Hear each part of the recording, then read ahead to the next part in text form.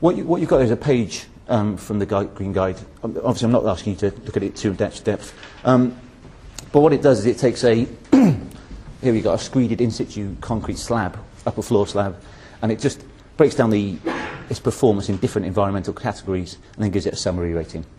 Its summary rating is E, so it's bad. But you can do this for all the different construction types. One of the next mandatory requirements, surface water runoff, is one of the ones that developers have had real problems with because for two reasons.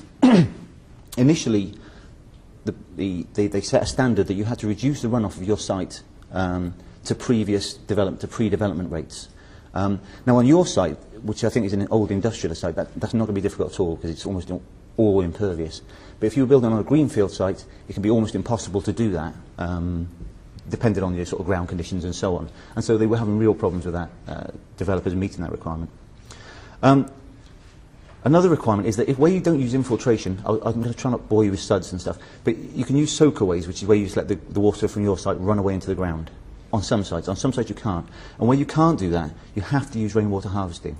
And this is something that it wasn't really very well explained in the code, and sort of developers suddenly came up with the fact they were having to spend £1,000, £1,500 a unit putting in rainwater harvesting. Sorry? 2.5. It's more expensive up here, obviously. But yeah, that's the kind of costs that suddenly were thrust upon people without, and it wasn't because it hadn't been sort of put out in bold. People weren't aware of it until the last minute. So they have made some, what's the word, conciliatory measures. The global summit in November, which categorised and clarified some of the confusion. But basically, where you can't reduce your surface water runoff and surface water storage doesn't count as reducing runoff, you have to introduce that infiltration or rainwater harvesting. I've spent a lot of time arguing with drainage engineers about it, but I'll move on. But in summary, these are the kind of issues that people have had with the code, and it is something that the developer needs to be aware of right up front.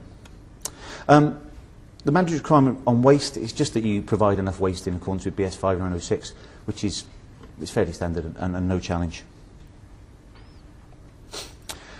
Okay, one of the most challenging ones was mandatory requirements for water. What happened was you had these quite ambitious plans where people were going to build code level 5 and code level 6 houses. As you can see there, the notional water use you're allowed for that is 80 litres per person per day, which is less than half of the average that we use in Britain. Well, the way it's calculated, you calculate looking at all those elements you can see at the bottom there, so your toilets, kitchen sinks, wash basins, showers, washing machines, blah, blah, blah, blah, water softeners and so on. And you come up with a total energy, water use per person per day.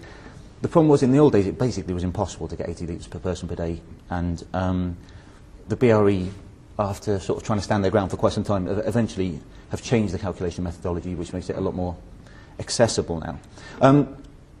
The reason I'm telling you this is most of you are planners, and you will be getting statements from developers saying we're going to get code level 5, code level 6. You need to be aware of what they're saying when they're saying this. So hopefully you can understand some of the complications.